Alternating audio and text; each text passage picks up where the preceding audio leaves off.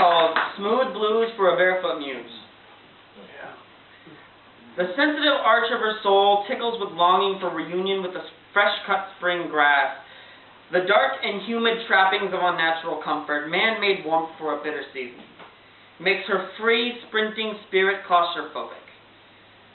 And all she can see is gleaming snow for miles, and she can appreciate the appeal of a nice blanket. She still hates shoes.